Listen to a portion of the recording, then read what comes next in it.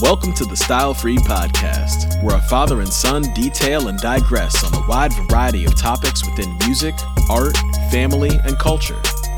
Your hosts are Professor Stephen J. Tyson, Sr. and Jr., also known as Dad and Papa.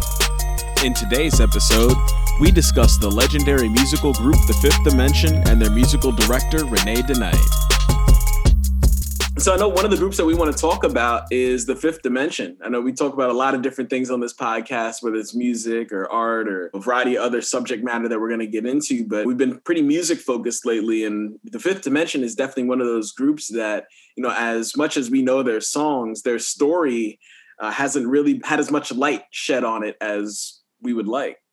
Yeah, not only their story, but also the role that they really played in society. And to pick up on what we were talking about last time with the Isley Brothers and some of the other groups, of course, Earth, Wind, and Fire, the importance of vocal groups, vocal harmony groups, bands, you know, people singing together. I think that that's so important, thinking about that within the context of the Fifth Dimension, the times they were coming up in the 1960s into the 70s. I'm talking about the original group. You have to remember, this is the period of the civil rights in the 1960s. There's a lot of conflict going on. There's the war in Vietnam. There's burgeoning women's rights. So in many ways, this particular group, the Fifth Dimension, you know, represented a cross-section of a lot of different interests, trends, musics, fashion, different aspects of culture coming together. The original founding members of the Fifth Dimension were Billy Davis Jr., Ron Townsend, Lamont McLemore, Florence LaRue, and Marilyn McCoo. You have the members of the group, three of which came from St. Louis, two others who had more or less been from the Los Angeles area, though Marilyn grew up, she was born in New Jersey, and she lived in Columbus, Georgia until she was about 7. Then her parents, who were both physicians, moved the family, her other siblings, with Marilyn to Los Angeles. And so she essentially... Is she like the founding member of the Fifth Dimension? She's the founding member of the Fifth Dimension. Ron Townsend, Billy Davis Jr., and Lamont McLemore were from St. Louis, Missouri. So they all knew each other as, you know, when they were growing up. Mm-hmm. And then they met each other again in Los Angeles. Billy had been doing a number of different activities as a vocalist, as a gospel singer. He was also a talent agent. He had his own talent agency when he was a youngster. And one of the people that was one of his talents was a woman who was named Annie Mae Bullock from Nutbush, Tennessee, who later on became, of course, Tina Turner. Yeah. Wow. Yeah. And so, you know, he's coming up in the church, the gospel field. See, that's one component that he brought to the Fifth Dimension. Mm-hmm. Whereas Florence and Marilyn brought kind of pop / R&B component to the group. Lamont McLemore, he was also a budding photographer. He had, I think, really got into photography when he was in the military. And he was doing aerial photography. And eventually that burgeoned into a career as a professional photographer for Jet and Ebony magazine. And also Harper's Bazaar. I think he was the first African-American to be a photographer, professional at Harper's Bazaar. So fashion photography was a big thing. And so he was photographing the Miss Bronze California beauty pageant. That's where he was photographing Marilyn McCoo, who was the winner. And then Florence LaRue became the next winner the following year, I believe.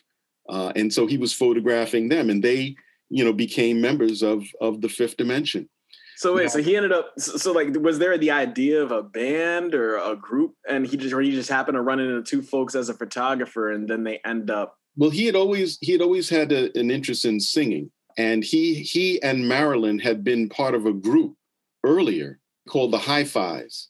And the Hi-Fis, the other 3 members of the Hi-Fis group became part of a group called Friends of Distinction, which had a big hit song called Grazing in the Grass. Yep. Which was their version of the one by Hugh Masekela, who had created that song, which was really an amazing song. Yeah, that song is Grayson in the Grass. Yeah, that's right. That's right. I can dig it, she can dig it, we can dig it. Yeah, that was before Shinehead and Twista and everybody else. Yeah, Bugs and Harmony. Yeah, they were doing those flows back in the day, way before Migos. That's right. So the idea of groups coming together. So then they came together. They called themselves the Versatiles because they had so many different things that they were good at. Like going back to Ron Townsend, even though he sang R&B and some gospel and that sort of thing, he had a background in as an operatic singer. So in the live shows later on, when they became the Fifth Dimension, there was always a part of their performance, their live stage performance, that had him singing Pagliacci. Wow. Da, da, da, da, da. He had that background. He's bringing that also into the Fifth Dimension. He had also had his own gospel group. He had a 25-member gospel group back there in St. Louis. So all of them are bringing, something unique, something special to the group. Lamont had a great sense of humor. So he was able to keep things light because Billy was, very strong-minded kind of guy. He would say what was on his mind, and sometimes there'd be a little bit of tension. And I think that Lamont had a way to use levity and humor to sort of, keep things on a pretty much even keel. Mm-hmm. So again, all of them bring their unique talents, but the name, the Versatiles, it was like a throwback to the old days. Yeah, like whenever the Temptations are trying to make the Elgins as one of their names. Yes. There were groups called the Rayovacs and isn't that a vacuum? Yes. They were a respectable group. The Eldorados, the Fleetwoods, they're often named after cars and things, but also after birds, like the Larks, like the Ravens. Like Sonny Till and the Orioles. And speaking of birds, I think it was Michael Jackson's father who was part of a group called the Falcons. Oh, yeah, that's right. I remember that from the Jackson American Story movie. Oh, okay. Yeah. So that was a popular thing. So anything that ended with an S, so the whatever, fill in the blank, S, Yeah. And so anyway, Johnny Rivers, who was their, I believe he was their manager at the time, he said, maybe you guys can come up with another song. They were thinking, what are we going to call ourselves? And so finally, Ron Townsend, and I think it was his wife, but I think it was both of them credited with coming back to the group and said, hey, why don't we, the Fifth Dimension? There's 5 of us, I think it was because they brought different dimensions to music. Mm-hmm. And it was kind of esoteric, this is the 60s, right? This is 1966. Thus, everybody liked it. Everybody in the group liked the name. So they became the Fifth Dimension. There was nobody who had a name like that really out there. Yeah, it was very unique. And so this coming together, a band, a vocal group of singers who harmonized, who blended together, I thought that was also emblematic of the best aspirations of the country. Yeah. When I was listening to the Isley Brothers and Ron Isley, or the way that Philip and Maurice would sing and harmonize, or some of the choruses, you could hear choir sounding singers in some of Earth, Wind and Fire's music. Mm-hmm. Yeah. I was thinking about Marvin Gaye being part of a group called the Moonglows, Harvey Fuqua and the Moonglows. And so, here's Marvin coming out of Washington, D.C., and he's singing with this vocal group. And, he's got a Pentecostal type of background. So he's bringing a lot of energy and so forth. And there's a song I think it's called the 12 Months of the Year that the Moonglows did. And Marvin does the intro, the spoken word part of it. And then in another part in the song as well. They were famous for songs like the 12 Commandments of Love and, Sincerely. And Harvey Fuqua, by the way, became a sort of a talent agent or a person who was developing talent at Motown. He married one of Berry Gordy's sisters, and Marvin, of course, came into Motown Mm-hmm. The same with marrying Anna Gordy, another one of Berry's sisters. Wow.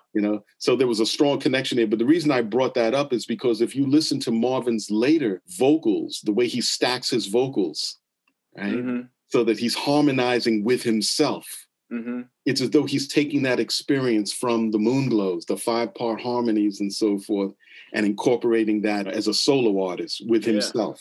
Yeah. And I think it was David Ritz, who was writing The Divided Soul, said that it was almost like he was taking different aspects of himself, because, the different conflicts and things. And through music, he was able to find some kind of cohesion, some sense of unity. So if you think about a country that's divided in many ways, and this is something I was talking about before, what are the things that we have in common? What are the ways that people can be reached in different places in the country who have different interests, maybe different aspirations, or have different backgrounds, or don't know about other people? They're only operating out of ignorance, out of blindness. Yeah. Is there a way that music can play a role in not only bringing people together, shining a light on things, but also creating a context in which there can be dialogue and meaningful exchange? And so I think that, yeah, go ahead. I'm sorry. What you're saying, it connects to at least my perception of the concept of the Age of Aquarius, kind of going back to Fifth Dimension as well with, if we're in this space of turmoil and conflict, and music or the arts or creativity, for the broadest definition of a lot of these things, can be a vehicle or a conduit for change. That also connects to my understanding, a minimal understanding, but understanding nonetheless, of the idea of the Age of Aquarius, of the Age of Enlightenment, of an age of moving past some of the more baser instincts as a collective humanity, and more toward a space where we're able to impact in a positive way each other, but then every other living thing in the world that we habit. I think that's and that's why it was interesting when the Fifth Dimension sang The Age of Aquarius. Hair was the musical that was on Broadway at the time. I went to see it, with the family. We went to see it as kids, and which was quite something, because there's one part of the musical, where the cast disrobes, and so that was interesting. But the way I understand the story is that the Fifth Dimension were performing at a place called the Americana Hotel, and in the Americana Hotel there was a place called the Royal Box Theater.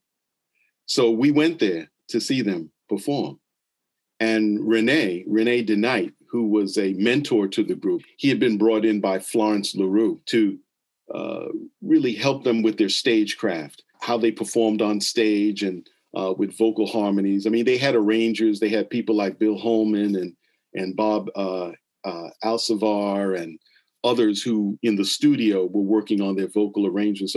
But René DeKnight came from a group called the Delta Rhythm Boys, which had started back in the early 1930s. Another one of those 5-part harmonies. Yeah. And René was the arranger and the piano player for the group.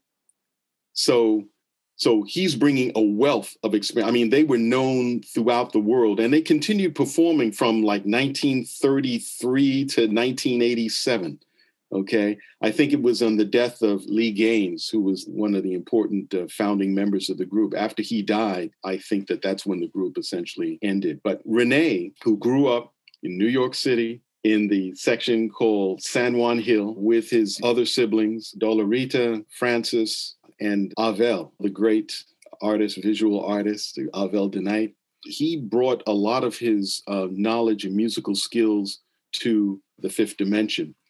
He had also studied, by the way, with Nadia Boulanger, who was a legendary music teacher, who was among her students were people like Igor Stravinsky and Quincy Jones.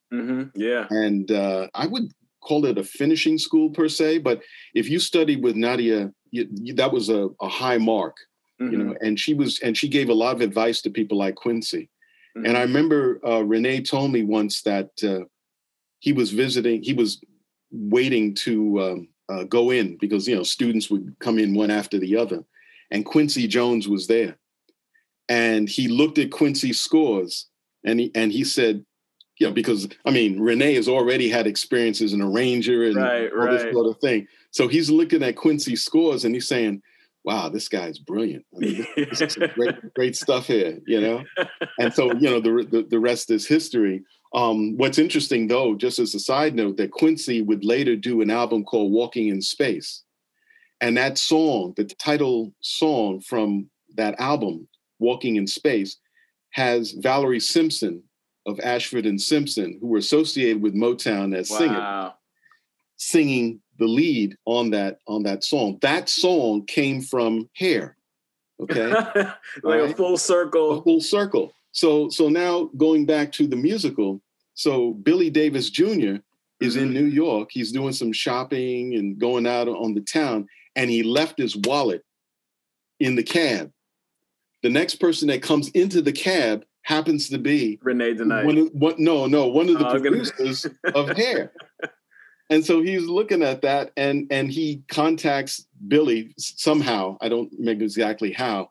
And Billy says, hey, why don't you guys come and check us out at the Royal Box? Yeah. And so they do. I don't know if that was the day that we were there, because that was the day that Renee on one of the songs called up your father and your uncle.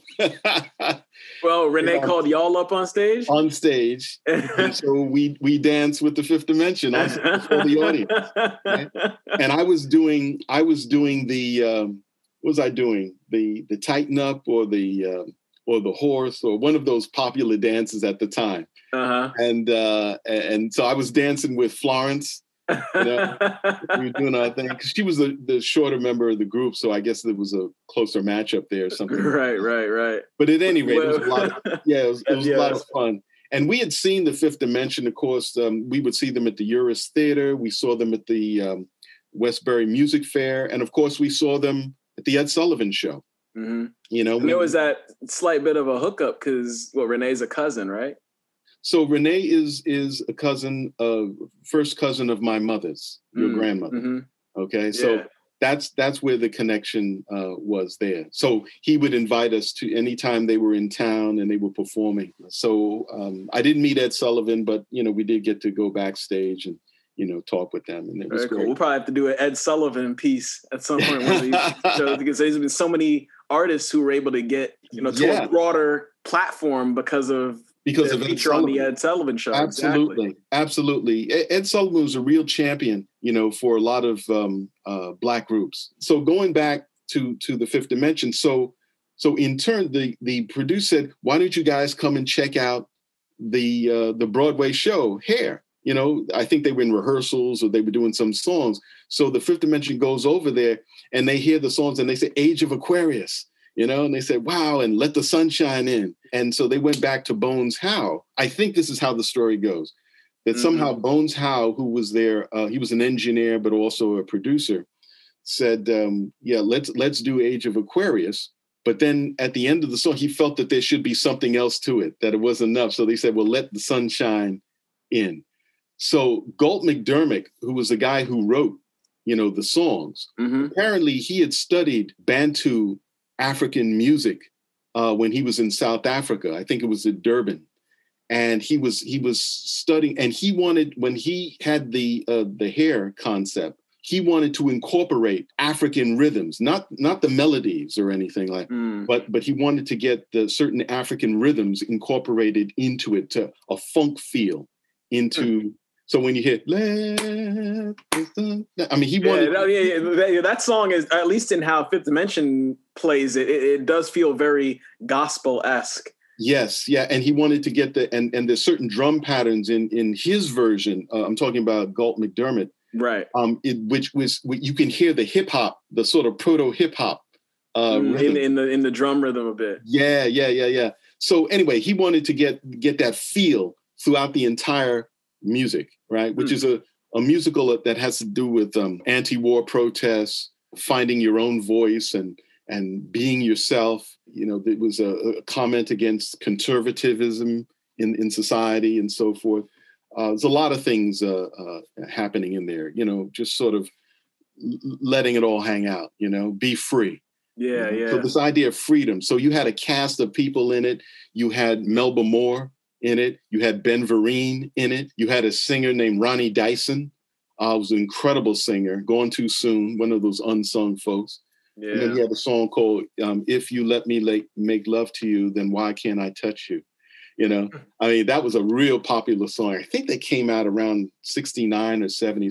But anyway, there's a lot of folks who came out of that hair experience. And like I say, Quincy also used that. So they had a massive hit with the Fifth Dimension did with The Age of Aquarius, and then Let the Sun Shine In, where Billy Davis Jr. just lets loose. He just riffs. He just ad-libs. He improvises off of that. Yeah, you could feel that spirit taking him away into it. That's one of the aspects that also makes it feel very gospel-esque is, you have the lead singer just within the feeling and just letting it fly.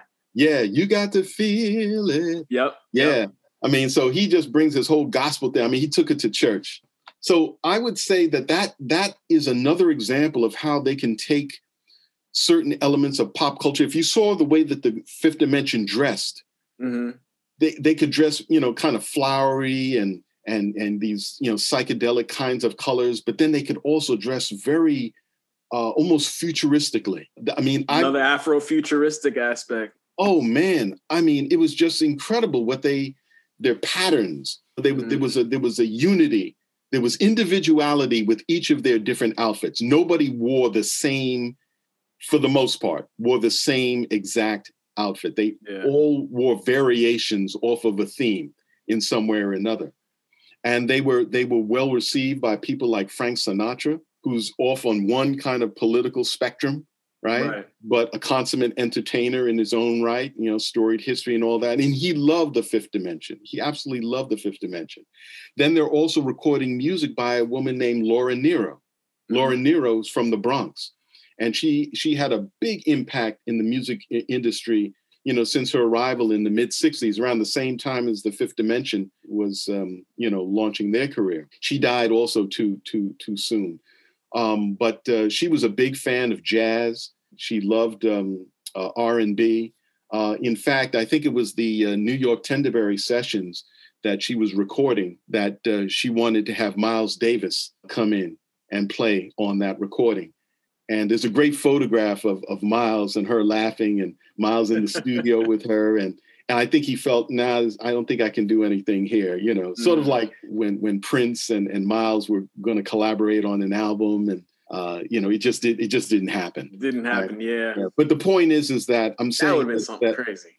When you hear Wedding Bell Blues, when you hear Stone Soul Picnic, all these classic, these were Laura Nyro songs that the Fifth Dimension took to another level. Yeah. Laura did it her way, but they put their stamp on it and became something else. So I'm saying that the Fifth Dimension is emblematic of this sense of bringing together different strands of culture, and they embody a kind of unity of different, whether it's conservative, whether it's, there's nobody who didn't like the Fifth Dimension.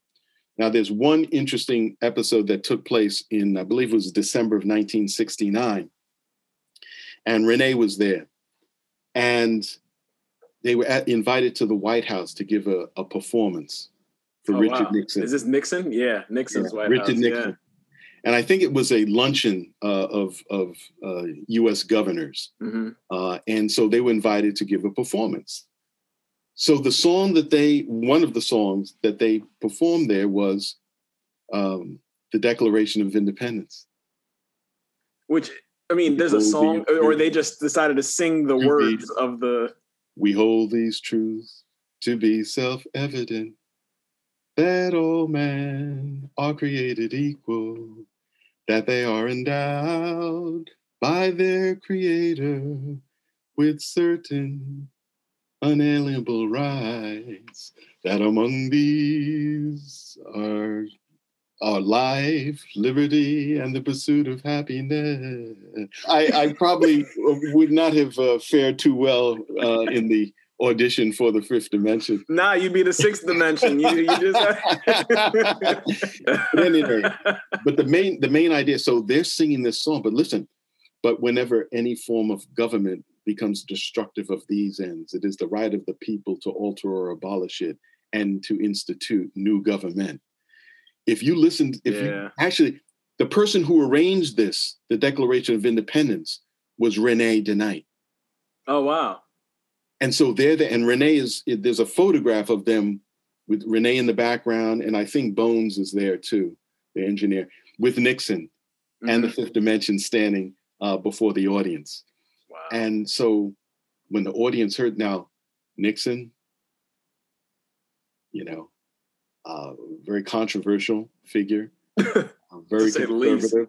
This is just a year into his administration, right? Right. Barely a year, right, into his administration. This is the end of '69. So the audience is listening to this, and there's protests going on outside and all of this. So when you hear somebody giving back one of the foundational statements of the United States of America, we hold these truths to be self-evident, that all men are created equal in the face of racial oppression and all of that. Yeah. It goes back to like Martin Luther King saying, we just want you to be true to what you said on paper. Right. So now they're putting it in front of the Nixon administration and all the conservatives. So the audience is listening, and there's silence at the end of the performance. And it's like nobody knows what to say. Right. And apparently Nixon, and then everybody starts chiming in, and then and everything is cool after that, So it's interesting again how they find a way to speak through their music, truth, unity, that sense of togetherness. I remember feeling that when I was on my first Fulbright to Africa, Fulbright Hayes fellowship was to Nigeria. And in Nigeria, of course, the drum is very, very powerful in West Africa. Yeah. But I was told when I went to Namibia, in Botswana, but particularly in Namibia, in Southern Africa, my second Fulbright, I went to a gathering with local individuals. And I was talking about music, African music. And they said, well, yes, in West Africa, of course, that's where the drum is very strong. But here in Southern Africa, in Namibia, it's vocal. It's the voice that is strongest here. Wow. So we're talking about vocal harmony. We're talking about communal singing. Yeah. So I said, do you know the song, the God Bless Africa? This was during the period of, after apartheid, because Nelson Mandela had been freed and so forth. And the woman said, oh, yes. And she started going, Nkose Sikeleli Africa. Wow. And as she began singing that, it's like just all of a sudden, all the other people in the group in this gathering started singing in unison. And it was so moving. Tears were coming down our eyes. That's incredible. People who had experienced apartheid, oppression, murder, all kinds, kids that I had met who were running guns, for the South African army, planting landmines, who were forced to do this, people turning against each other and this, but somehow finding a way, to unify and come together. Different ethnic groups have been pitted against each other. The Damara, the Herero, this divide and conquer. They found that through art, through singing, through music, that they were able to come together, and reaffirm their humanity. Yeah. And so I experienced that there. I felt it when I was in West Africa, in Nigeria, in the Egungun Festival, where the ancestors, return and come together with the people, with the living here and now. And that sense of, and color and music and dance and all of that fusion together, the sense of wholeness, of unity, unity between the individual and the cosmos, between the past and the present, into the future.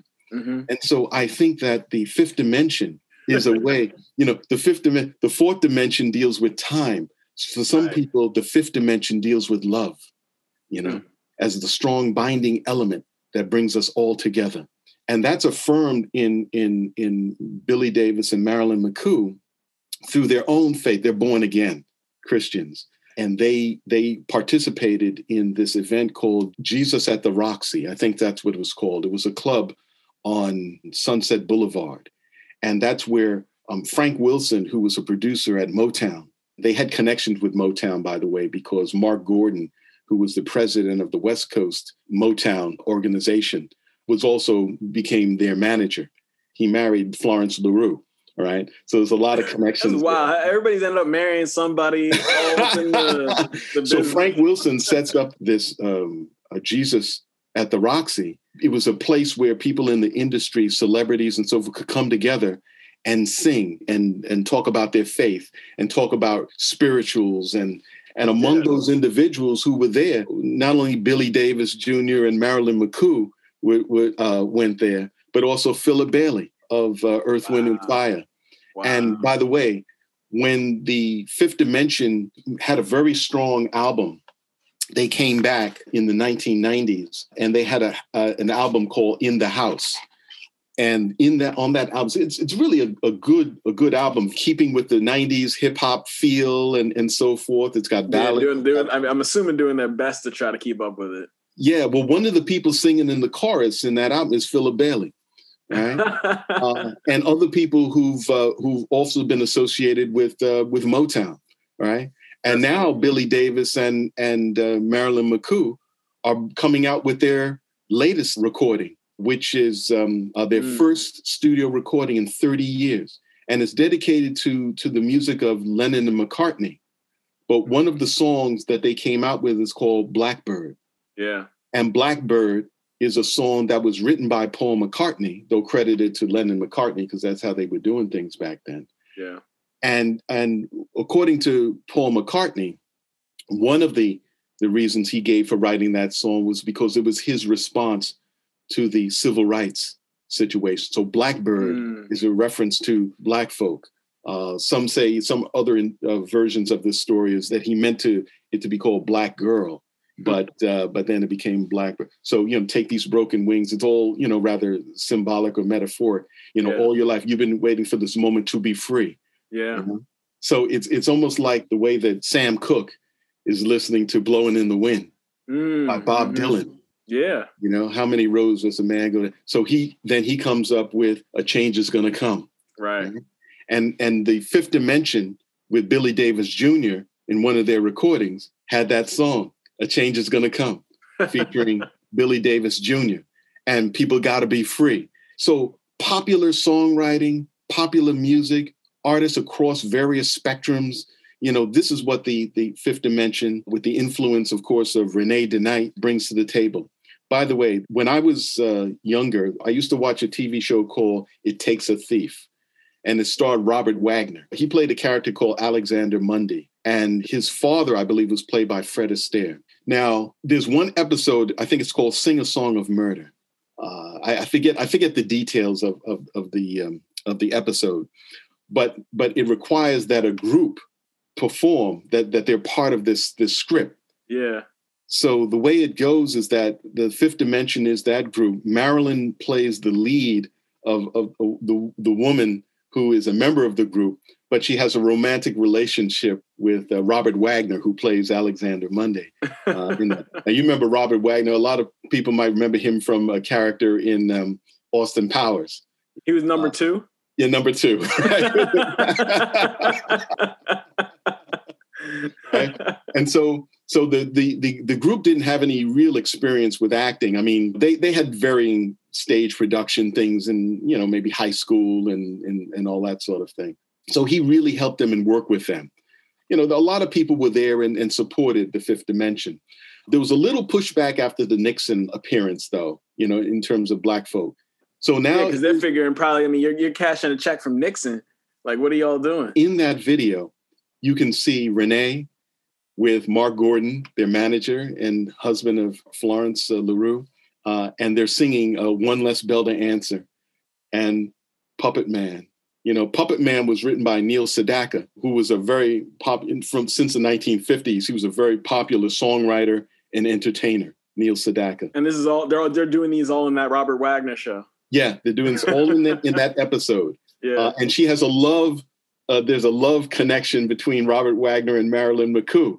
Did that do something as far as having an interracial love scene on TV? Because I know that they filmed the scene where they kissed. Right? Was that before or after Captain Kirk? That was after, because I think that episode came out in February of '69, or February of '70. So yes, it was after Captain Kirk and Nichelle Nichols had kissed on screen. Yeah.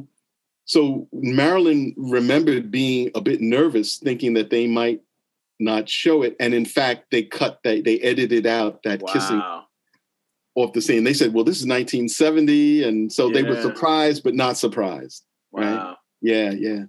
That's a whole other conversation about what gets edited out of movies and stuff like that in terms of black acts, so that they could put the segment in with black actors or performers in one take, or take it out when it goes to the South. Back in the 30s and 40s, that was pretty popular. Wow. So anyway, unity, reaching all branches, coming together through music. This, I think, is what is most representative about the Fifth Dimension, and how Marilyn and Billy today, in their recording, on their album cover, they showed names like Trayvon Martin, Philando Castile, and others, because they want this recording, their new recording, to speak to this time of coming together in unity in this country, and by extension, the world. So their legacy is strong, the Fifth Dimension.